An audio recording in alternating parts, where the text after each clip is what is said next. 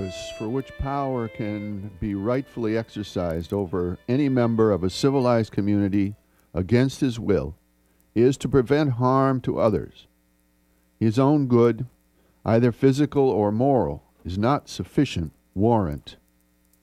From the English philosopher John Stuart Mill, 1806-1873.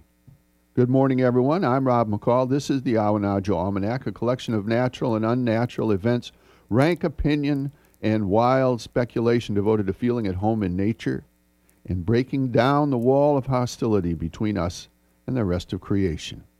And this is the Almanac for the last quarter, strawberry moon, 6/12 to 1909. Here are some natural and unnatural events. Well, the gnarly problem in talking about natural and unnatural events, as your commentator has been blithely doing here for 17 years, is in determining which is which. Oftentimes we'll assume that if animals do it, then it must be in accord with nature, and if humans do it, then it may be in accord with nature or not, as humans have at least some power to choose, and often choose to do things that are not.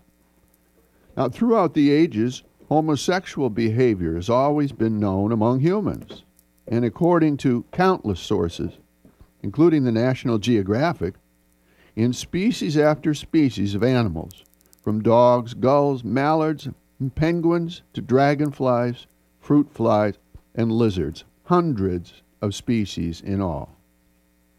By what definition of nature, then, can this behavior be called unnatural? Now, the religiously orthodox claim that any sexual behavior not leading to procreation is unnatural. Then what of older or infertile couples? Are they to stop sleeping together or touching in any way other than, well, a handshake or a chaste peck on the cheek? Well, that's just not doing what comes naturally. And more than that, on a planet being overwhelmed by a human population that is rapidly outstripping its resources, it's reasonable to ask if we need more humans as much as we need a healthy planet. It's also reasonable to suggest that Mother Nature actually may not want more humans, but may favor those behaviors that do not increase the population. Of course, Mother Nature will have the last word on this, as she will on everything. Here's a rank opinion. All that being said, it's reasonable to conclude that homosexual behavior among humans is a natural event, with this qualification. That is, when that behavior is between consenting, competent adults, and when it does not cause harm to either partner or to the planet.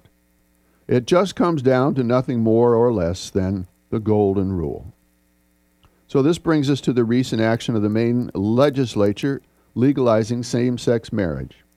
This legislation is a step in the right direction.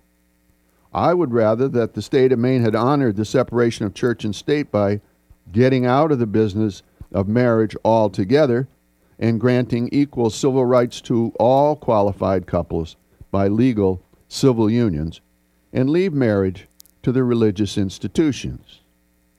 Nevertheless, there is much to be gained by honoring long-term relationships for legal and civil reasons, such as easing thorny issues around medical care, power of attorney, inheritance, and survivors' rights, and also for easing those awkward moments during holiday dinners with Mom and Pop back at the old homestead.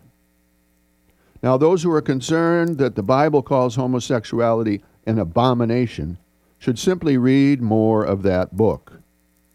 It says the same about many things now considered utterly harmless, including eating shellfish and planting two kinds of beans in the same field, which Mainers have long done fearlessly and shamelessly.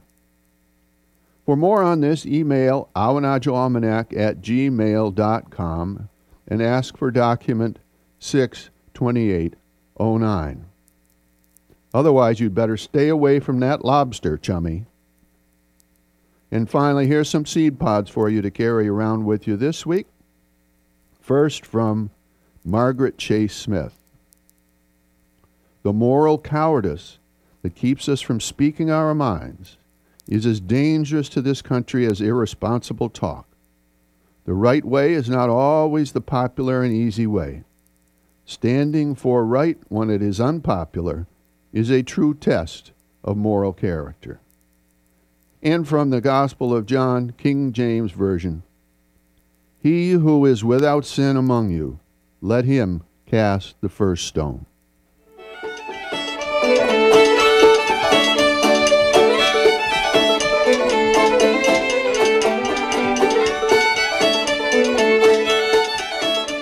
Well, that's the almanac for this quarter moon, but don't take it from me. Go out and see for yourself and support community radio.